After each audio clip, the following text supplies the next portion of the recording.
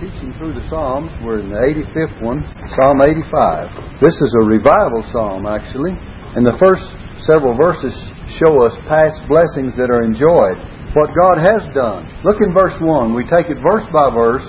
It says, Lord, Thou hast been favorable unto Thy land. Thou hast brought back the captivity of Jacob. We find that God shows divine favor to the land. And that means the land of His inheritance, the inheritance He gave to His people of old. You can read the record of it in Deuteronomy chapter 8, verses 7 through 10, where He promised He would bring them into a good land, a land of brooks and waters, of fountains and depths that spring out of the valleys and hills, a land of wheat and barley. I preached on this a Sunday or two ago. And vines and fig trees and pomegranates and oil, olive and honey. A land wherein thou shalt eat bread without scarceness. Thou shalt not lack anything in it. A land whose stones are iron and out of whose hills thou mayest dig brass. And so God had given them a good land, and He gave them a goodly inheritance. And you and I have a goodly inheritance in Christ, and a spiritual inheritance. The Bible says in the book of Ephesians 1 verse 11, in whom, that is in Christ, also we have obtained an inheritance, being predestinated according to the purpose of Him who worketh all things after the counsel of His own will. So we have obtained an inheritance.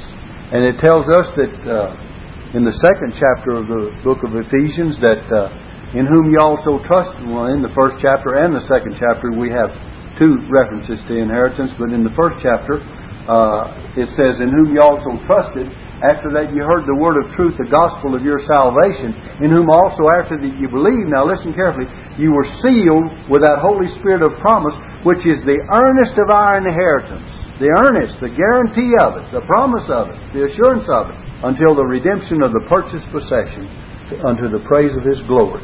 And so God has given us the guarantee of that inheritance in the future. But already in Ephesians chapter 2, He has raised us up together and made us sit together in heavenly places in Christ. So we have an inheritance now, and we have one hereafter. The believer already has been raised up and made to what? He hath, that's past tense, raised us up together and made us sit together already in heavenly places in the spiritual realm in Christ Jesus. So we're already enjoying our inheritance. But we have a future one laid up. Isn't it good to have one now and have one hereafter? You know, a lot of people never enjoy an inheritance until all their parents, all the family dies, and then they have an inheritance, and then they think, well, mother and dad or aunt and uncle, they wouldn't have us to use it this way, and every time you use a little bit of it, you get a little bit reluctant, and you say, well, that's money they earn hard, and then it has its, every barrel of apples has a worm in it. You ever thought of that? Or there's a rotten one. Just don't always think that just because you've got a lot of stuff, or a lot of money, or something coming in, that it's going to be the answer to your happiness. You better enjoy life now, and take it a day at a time, as Brother Ron sang the other day, and enjoy every day. Every day when you're working, every day when you're playing, every day when whatever you're doing, going about the ordinary things of life. That's the day you enjoy. This is the day the Lord has made. Help us. We need to rejoice and be glad in it. So God has raised us up together and made us sit together in heavenly places in Christ Jesus. Okay, look at the last part of verse 1. Thou hast brought back the captivity of Jacob. Deliverance from captivity. What about our deliverance? He brought back the captivity of Jacob, but what about, or Israel? Jacob, the old name, his first name, and then Israel, his spiritual name. But what about our captivity? We've been delivered from captivity too. The Bible tells us that He hath delivered us from so great a death, in whom we trust that He will, and He doth deliver us, and in whom we trust He will yet deliver us. So you have past, present, and future. 2 Corinthians 1:10. He hath delivered us from so great death, and He doth deliver us. That's present. In whom we trust that He will yet deliver us. Do you believe God is the deliverer? He is. He has, and He is, and He will. And so we can look forward to that. And then look in verse 2. It says, Thou hast forgiven the iniquity of Thy people. Look at that word forgiven. Divine forgiveness. Thou hast forgiven the iniquity of thy people. What is it to have sins forgiven? And how is it that we have sins forgiven? The Bible says, in whom we have redemption through His blood, the forgiveness of sins. Through Christ's redemption, through His blood, we have what? With it, the forgiveness of sins according to the riches of His grace. That's Ephesians 1:7. Colossians 1:14, a kindred passage, says, in whom we have redemption through His blood, even the forgiveness of sins. See, Paul expresses it one way to the Ephesians, another way to the Colossians. And so, we have redemption through His blood. We have forgiveness of sins. We have provision for our daily forgiveness. The Bible says, if we confess our sins, He is faithful and just to forgive us of our sins and to cleanse us from all unrighteousness. 1 John chapter 1, verse 9. So the Bible teaches us that this forgiveness is a great privilege and blessing that God has bestowed upon us. A great boon of blessings. And then notice the last part of that verse. That thou hast covered all their sin. Look at covered. Sin is atoned for. Covering means to atone, or atonement means a covering. We say atonement or at one-ment with God. We're at one with God. He's covered our sins so we can be at one with God. The word atonement has to do with covering of our sins. And so our sin has been atoned for. For Christ has also once suffered for sins, the just for the unjust, that He might bring us to God. Being put to death in the flesh, but quickened by the Spirit. 1 Peter 3, verse 18. And look in verse 3. Thou hast taken away all thy wrath. God's wrath is removed. God's wrath is removed. The Bible says, therefore, being justified by faith, we have peace with God through our Lord Jesus Christ. The unbeliever, the wrath of God abideth on him, the Bible says. He that believeth not is what? Condemned already, because he hath not believed in the name of the only begotten Son of God. That's John 3:18, the last one, John 3:36, the wrath of God. He that believeth not the Son shall not see life, but the wrath of God abideth on him. But here, the believer, therefore being justified by faith, Romans 5, verse 1. We have peace with God through our Lord Jesus Christ. Look, it says, thou hast taken away all thy wrath. How has He taken away His wrath that rests upon sinful men? Because they believed on Christ, and Christ has suffered the wrath and judgment of God, and therefore it's removed from us. Christ took it and took it away from us. What a Savior we have that would take the wrath and judgment of God and the penalty of our sins, and then free us from all of it. Thou hast taken away all thy wrath. Look, in the last part of verse 3, thou hast turned thyself from the fierceness of thine anger. Even His fierce wrath is removed. What about His fierce wrath? Remember, Paul says in the book of Hebrews that our God is a consuming fire. His fierce wrath is removed from us. Not only His wrath, but that fierce wrath that brings fiery judgment. A great blessing, isn't it? Now then, pick up with verse 4. Turn us, O God, of our salvation, and cause thine anger toward us to cease. Here's a revival prayer. Turn us. Repentance is sought. Turn us. And by the way, when repentance is sought, you do the turning after God turns you. God does the turning, and then you have to turn as well. Remember the Thessalonians, when they heard the message, Paul says concerning them, how you turn to God from idols to serve the living and true God. The psalmist says, turn us. So we need divine conviction to turn us, and then we turn as a result. You see? When God convicts us, He's doing the turning. He convicts us of our sins, but then He expects us to respond. And the psalmist says, turn us. And then Paul said to the Thessalonians, how ye turn to God from idols to serve the living and the true God. Repentance is a change, isn't it? Change of mind and heart and direction and everything about you and your life. People say they've repented. If you've repented, you've turned to God. And you've turned from something. That's 1 Thessalonians, I believe, chapter 1, verse 9. So, you don't just turn to something, you turn from something. You turn to God, but from your sin. They turn to God from their idols. So it says, turn us, O God, of our salvation, and cause thine anger toward us to cease. God's mercy is desired in this verse. Thine anger toward us to cease. They wanted mercy. The psalmist wanted mercy. People of God need mercy. The Bible speaks of God giving His mercy. It says, let the wicked forsake his way and the unrighteous man his thoughts. And then God will extend His mercy to us. And then look at verse 5. It says, wilt thou be angry with us forever? Here's a question that's asked concerning His anger. Wilt thou draw out thine anger to all generations? You know what the answer is to that? Look in Jeremiah chapter 3, if you will, and Jeremiah chapter 3 and verse 12. It says, go and proclaim these words toward the north, and say, return thou backsliding Israel, saith the Lord, and I will not cause mine anger to fall upon you. When is His anger going to cease? Return thou backsliding Israel, saith the Lord, and I will not cause mine anger to fall upon you. For I am merciful, saith the Lord, and I will not keep anger forever. God says He will not keep it forever. The psalmist says, will you keep it forever? Look at that. Verse 5, in our text, hold your place where we're studying.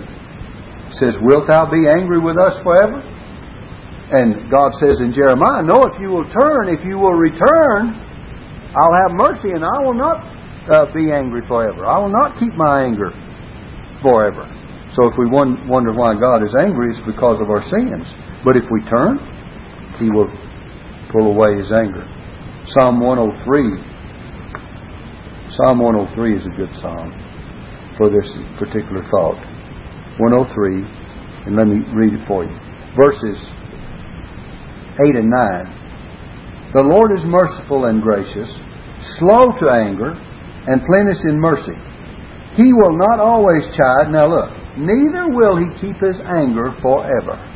He hath not dealt with us after our sins, nor rewarded us according to our iniquities. That's what Brother Nichols and I were talking about earlier. God didn't give us what we deserved. He has not dealt with us after our sins, nor rewarded us according to our iniquities. But He's dealt with us in mercy. Look at, back in our Psalm, verse 6. Psalm 85, verse 6. Wilt thou not revive us again, that thy people may rejoice in thee? Look at that. The request for revival. In Habakkuk 3 verse 2 it says, revive thy work in the midst of you. God's work needs to be revived. We need to be revived.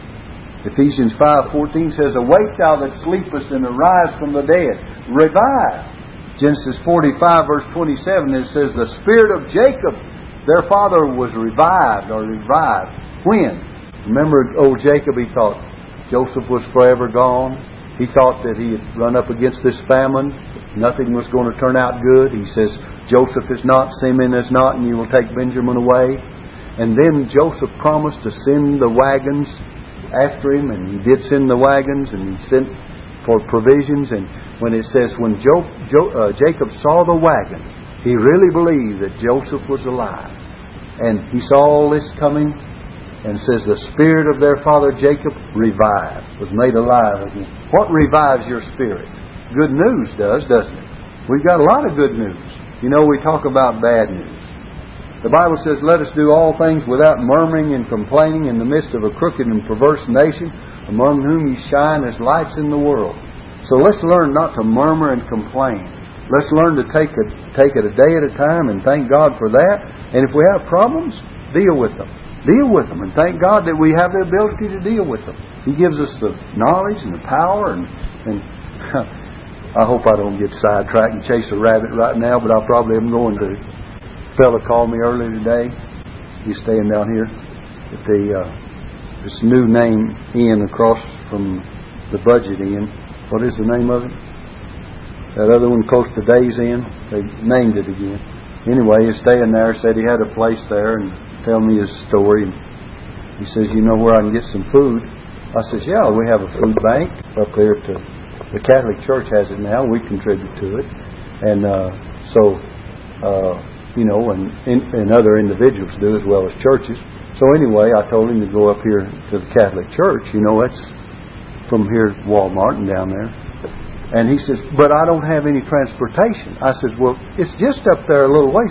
He says, you mean it's that far? You know, I mean, he talked like, man, I've walked a lot further than that for food.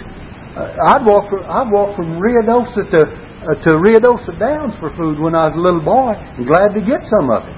And I'm telling you a story of a time that my family didn't have anything, and my grandparents were on what they used to call relief or a pension or something. They got some commodities from the government some way or another, and we were about to starve to death. And Dad and I, in the middle of the night, got up one night we didn't get up, we hadn't gone to bed, but it was way night. We got together, and he and I walked down through here. This was a cow pasture. We crawled through a fence down here by the Hollywood Y, an old barbed wire fence, and I like to snag my clothes and myself, but we crawled through the fence, walked on down Ruidoso Downs. My folks lived up there where Central Street is now, close to where, you know where Herds lived, right on the corner of this side of it. So we walked up there, and Granddad and Grandmother gave us a little bit of food, flour or meal or something, and they shared their groceries with us. And we went back home, and we had supper about 10, 11 o'clock that night. Boy, we was grateful to get something to eat. And the guy couldn't walk up here for something free. You know, I mean, I don't have any transportation. I thought, well, do you have 2 legs? You know, that's transportation, isn't it? Boy, these people make me sick. I'll tell you. Because they don't have any ingenuity or any get up and go or any desire to provide for themselves. Here I am. Please help me. Well, I'll help you if you'll help you too. You know, I'll help you all day if you'll help you.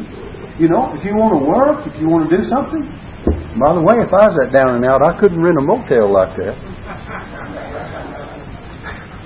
Kind of like the other day, there's a guy over at the hospital called, Vicky called me, you know, and I was real busy, and so Michael went over. Got Michael to go with. Michael went over there, and all he had is a $100 bill, you know. And he's wanting more money. He had to have more than that. That wasn't enough. And I thought, boy, if I had a $100 bill, I'd use that before I used the other guy's money, wouldn't you? I'd figure out how to. Well, you know, we're living in a generation of time to where people are they're just lazy. A lot of people are lazy, and a lot of people are takers, and others are givers. I don't mind giving, and if I see a man here that's hungry, I'll go and buy him some food. I'll give him my last dollar to buy. But for a man that's just not going to do anything and lazy, the Bible says if a man does not work, neither should he what? Eat. Okay. Let's get back to this. I knew I'd catch one rabbit if I got after it. Okay. Now then, look, where were we? Verse 6? Verse 6. Wilt thou not revive us again, that thy people may rejoice in thee? Look at that. Wilt thou not revive us again, that thy people may rejoice in thee?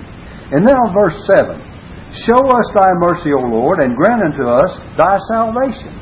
A manifestation of God's mercy is asked for. If we want God's mercy, we should ask for God's mercy. And 2, the Bible says, blessed are the merciful, for they shall obtain mercy. And we should be merciful people, and loving people, and caring people. And you know, incidents like I just mentioned to you, don't misunderstand that as not being compassionate or caring about people. But you know, everyone has responsibilities. Everyone has responsibilities. All right, now then, look, the benefits of salvation are asked for. It says that thy people may rejoice, and grant unto us thy salvation. Look at verse 8 now. Verse 8. An answer to prayer. There's 3 things here. An answer to prayer is expected, faith is expressed, and then the foolishness of sin. All 3 of these things in verse 8. I will hear what God the Lord will speak. He knew that his prayer was going to be answered. He said, I'm ready to hear. I've already asked him for these things. Now I'm ready to hear what he says. Do you expect an answer to your prayer? The Bible says if we ask anything according to his will, he heareth us. And we know that if he hear us, we have the petition that we desire of him. But if we ask anything according to his will, he heareth us. A lot of times we ask amiss that we may consume it upon our own lust, as James says. And if we ask amiss, we're not going to get it. It says, let him ask in faith, nothing wavering. For that man shall not receive anything of the Lord. He's like a wave tossed by the wind in the sea. And he's not going to... A double-minded man is unstable in all his ways. Let him ask in faith, James says. But look here. So he believed, and answer to prayer was expected. I will hear what God the Lord will speak. Now look. For he will speak peace unto his people and to his saints. He will speak peace unto his people and to his saints. Look at that. Faith is expressed. He will speak peace. When Jim was singing tonight, he said he spoke peace to the waters. Remember in the song? And I grabbed my pen and I thought, there's where that goes. He will speak peace. See, God speaks peace. Someone says, well, you know, when He says, here's peace, He gives it to you. Peace comes by His Word. His Word gives us peace. He says, I will speak peace, for God will speak peace unto His people and to His saints. But let them, now here's the warning, but let them not turn again to folly, the foolishness of sin, turning again to folly. 2 Peter chapter 2 verse 22 says it's happened to them according to the true proverb, that a dog has turned to his vomit again, and a sow that was washed to her wallowing in the mire. People that turn back to sin. When once they've heard and known the way of righteousness, they've turned away from it. They've heard and known the truth, but they've turned into sin. By the way, it says a sow has turned to her wallowing in the mire. I've heard people say, well, that proves a man can be saved and lost. No, it doesn't. God's people are not sows and pigs, they're sheep. Sheep may get in the mud, but he's not going to like it. He won't stay there very long. But a sow, that's their habitation. There's a difference in the nature of the creature, right? The creature that wants to wallow in the mud is not the same nature as the one that wants to walk away from it. I've seen guys that step in every mud hole they come to. Workmen. It always kind of irritated me when you can walk 2 feet around it and walk on the grass or on something dry. They'll step in the mud and start tracking in on your carpets. Had a guy come into my house one time, and I'm not going to tell you what company he was with, but I'm telling you there was mud dripping from the ankles of his big old work shoes down to the bottom and started tromping in my house. I thought, man, were you raised in a barn? Man, I can't understand why people can't clean their feet when they come in the house. But anyway, they should. Now, I'm not complaining. I'm just telling you the truth. None of you have ever had that experience, have you? Not at all. I will hear what God the Lord will speak, for He will speak peace unto His people and to His saints. But let them not turn again to folly. God's people sometimes turn again to foolishness. The Bible says the thought of sin, the thought of foolishness is sin. That foolishness is sin. Alright, look at verse 9. Surely His salvation is nigh them that fear Him, that glory may dwell in our land. Divine nearness. The Bible says in the book of Ephesians, we're made nigh by the blood of Christ. You want nearness of God? He has made us nigh by the blood of Christ. It says, let us draw near with a true heart and full assurance of faith. It says He's made a new and living way, which He has consecrated for us through the veil, that is to say, His flesh. A new, that's Hebrews 10, a new means ever fresh and living way. The word new, the only time that's used in the New Testament in this sense, means that this new way, new and living way, is ever fresh. It doesn't mean new as if it just happened, but just as fresh as when it did happen. Which, when Christ shed His blood, in other words, let me give it to you this way. The day that Jesus shed His blood on the cross, and the time when the veil in the temple rent in the midst from the top to the bottom, and the way into the holiest was made open through Christ's shed blood, the veil of the temple was rent in the midst. Every believer has access into the presence of God through the death of Christ, and it's just as new or fresh today as it was that very day when Jesus died on the cross. New and living way. And He's consecrated that way for you and I.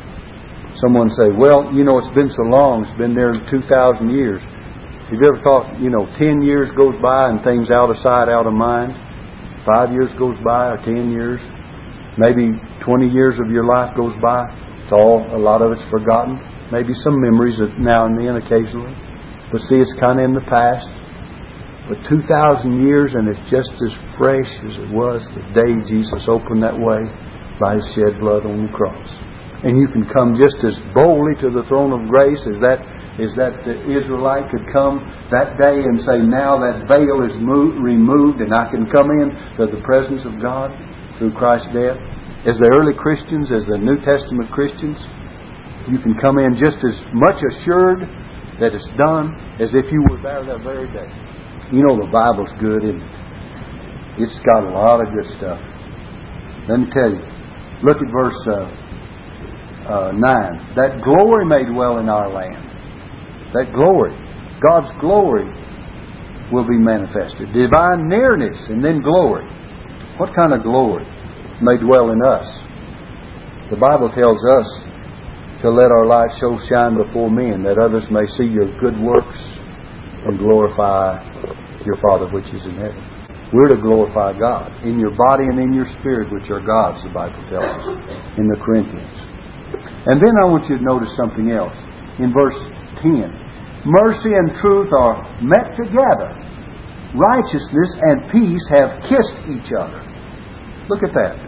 Mercy and truth. Harmony between Christian virtues. Mercy and truth are met together. And look, righteousness and peace have kissed each other. That's made possible through Christ's death. And it's made possible to you and I through believing or by faith. I want to give you some references that point out some very wonderful things about this. I want you to look in Isaiah 32 verse 17. Isaiah 32 and verse 17. Isaiah 32. Now look at verse 17. And the work of righteousness shall be what? Peace. And the effect of righteousness, quietness and assurance forever. The work of righteousness brings peace, doesn't it? And then the effect of it, what? Quietness and assurance forever. That's Isaiah 32 and verse 17. Now I want to give you another verse of Scripture in the book of Romans, chapter 15. And verse 13. Romans chapter 15 and verse 13. Look at this. If you have these two scriptures together, Romans 15 verse 13, listen carefully. It says, now the God of hope fill you with all joy and peace in believing. See that? That's by faith. I told you these things were through Christ, but by what? Faith. Now the God of hope fill you with all joy and peace through in believing, that ye may abound in hope through the power of the Holy Ghost. Those are two powerful verses of Scripture. Let me give you one more in the book of Hebrews 13. Hebrews 13, verse 20. Now the God of peace, that brought again from the dead our Lord Jesus Christ, that great shepherd of the sheep, through the blood of the everlasting covenant. You see that? The resurrected Christ is that great shepherd of the sheep. The crucified Christ is that good shepherd that laid down his life for the sheep. The coming shepherd, when the chief shepherd shall appear, then shall ye also appear with him in glory. Peter tells us about that. But here's the great shepherd. The great shepherd connects us with the resurrection. The good shepherd connects us with his crucifixion. And the chief shepherd connects us with his coming again. 1 Peter, well, I said that was all, but 1 Peter chapter 5. Look at 1 Peter chapter 5. You see, when you get one reference, it ties you to something else. 1 Peter chapter 5. Let me read verses 1 through 4. It says, the elders which are among you I exhort, who am also an elder, Peter's writing this, and the witness of the sufferings of Christ, and also a partaker of the glory that shall be revealed, feed the flock of God. The word feed means to oversee, to rule, to guide, to lead, which is among you, taking the oversight thereof, not by constraint, but willingly, not for filthy lucre, that's not for the sake of gaining money, but of a ready mind. Neither as being lords over God's heritage, not a dictator either, but being examples to the flock. Now look, verse 4. And when the chief shepherd shall appear, ye shall receive a crown of glory that fadeth not away. Okay? The great shepherd Hebrews 13, verse 20. The chief shepherd, 1 Peter 5, verse 4. And the good shepherd, John 10, it's all through John 10, 10th chapter of John. The good shepherd lays down his life for the sheep. And by the way, did you know that exactly corresponds, now listen carefully, that exactly corresponds with Psalm 22, 23, and 24. In Psalm 22, what do you have? You have it beginning, my God, why hast thou forsaken me? That's the good shepherd laying down his life for the sheep. Psalm 23, the Lord is my shepherd, I shall not want. That's the resurrected Christ. He maketh me to lie down in green pastures. He leadeth me beside the still waters. He restoreth my soul. He leadeth me in the paths of righteousness for His name's sake. Yea, though I walk through the valley of the shadow of death, I will fear no evil, for Thou art with me, Thy rod and Thy staff, they comfort me. Thou preparest a table before me in the presence of mine enemies. Thou anointest my head with oil, my cup runneth over. Surely goodness and mercy shall follow me all the days of my life, and I will dwell in the house of the Lord forever. Good place to dwell, isn't it? Good place to be tonight. It's a good place to always be. We taught on it last week how that you learn a lot. A day in Thy courts is better than 1,000. It says in Psalm 84 verse 10, a day in Thy courts is better than 1,000. A day in the house of God is better than a whole lot of days out of the house of God. Boy, it pays to go to church, doesn't it? It really pays to go to church. You know, it says concerning Thomas, he was not with them when Jesus came. And then the next time they met, after the resurrection, the next time they met, Thomas was there. But see, when he was not with them, it says he showed them his hands and his feet. Thomas wasn't there. But Thomas had said, unless I see his hands and his feet, I'll not believe. Well, he missed the blessing, the exact blessing that he wanted by not being present. You see, you say, I wish the Lord had an answer to my doubts and my fears and my problems. Well, you didn't go to find out what the answer was. That's the problem, isn't it? Isn't that amazing how the Word of God ties in so harmoniously together? And the person that Thomas didn't get it. And finally he came. You know, he was there the next time. And Jesus showed him his hand and his feet. He says, Thomas, this is what you wanted to see. I've already shown it to the others. He didn't say that, but he had. And so he says, this is what you want to see. Reach forth your finger, put it in my place in my hand. Reach forth your hand, thrust it in my side, and be not faithless, but believing. Why don't you believe? And Thomas said, my Lord and my God. I heard preachers say he reached forth his finger and he put it in there and he reached forth. He didn't do any such thing. It says he said, my Lord and my God. It wasn't feeling that caused him to believe. It was seeing at that time. And so Jesus says, Thomas, seeing, not feeling, but seeing thou hast believed. And he said, blessed are those that have not seen and yet have believed. We haven't seen with our natural eyes, have we? But we believe because we see it with the eye of faith. And we know that it happened, and it happened for us. Okay? Mercy and truth, back in Psalm 85, we're just going to have enough time. Mercy and truth are met together. Verse 10, righteousness and peace have kissed each other. Because of Christ, this is truth. Truth shall spring, verse 11, truth shall spring out of the earth, and righteousness shall look down from heaven. The windows of heaven will be open. You know, God is able to open the windows of heaven, pour you out a blessing. He says He'll do that for those that bring their tithes into the storehouse, and He does. You show me a person that tithes, and I'll show you a person that God blesses. You say, well, they have a problem just like I do, and their tire goes flat, and they have an automobile to tune up, and they have, sure, but God takes care of it. Sure, we're all subject to human needs, aren't we? And you know, one thing can happen to all. But the thing about it is, when it does happen, the psalmist said, deliver me out of my troubles. Out of it. It doesn't mean from them, but out of it. And so, sometimes He saves us from troubles, but other times He takes us out of the troubles that we come into. The Bible says, Job says, I believe it's Job 14 verse 1, then man is born of woman is of a few days, and they are what? Full of trouble. If you don't believe that, just kind of look around in your life and see if they're not full of trouble. But out of those troubles, God is going to bring deliverance. Now then, verse 12 and 13, and we'll close. It says in verse 12, yea, the Lord shall give that which is good, and our land shall yield her increase. God is going to give you goodness. He gives blessings, and the land yields increase, and it all is from God. And then verse 13, Righteousness shall go before him. Divine leadership. Righteousness shall go before him and shall set us in the way of his steps. The psalmist shows us another result of revival is divine leadership. The Bible says, for as many as are led by the Spirit of God, they are the sons of God. Divine leadership we all need. The Bible says, this is the way, walk ye in it. Isaiah 30 verse 21. God says, here's a way, I'll show you the way. The Bible says, order my steps in thy word, and let not any iniquity have dominion over me. Order what? My steps. The psalmist didn't say, order my whole life in one big giant step. You don't go through life in a giant step, do you? You go through life by steps. Each step and each day you take certain steps. And it says, order my steps, but how? In thy word. Find your direction right here. And then it says, and let not some iniquity have dominion over me. No, let not any iniquity have dominion.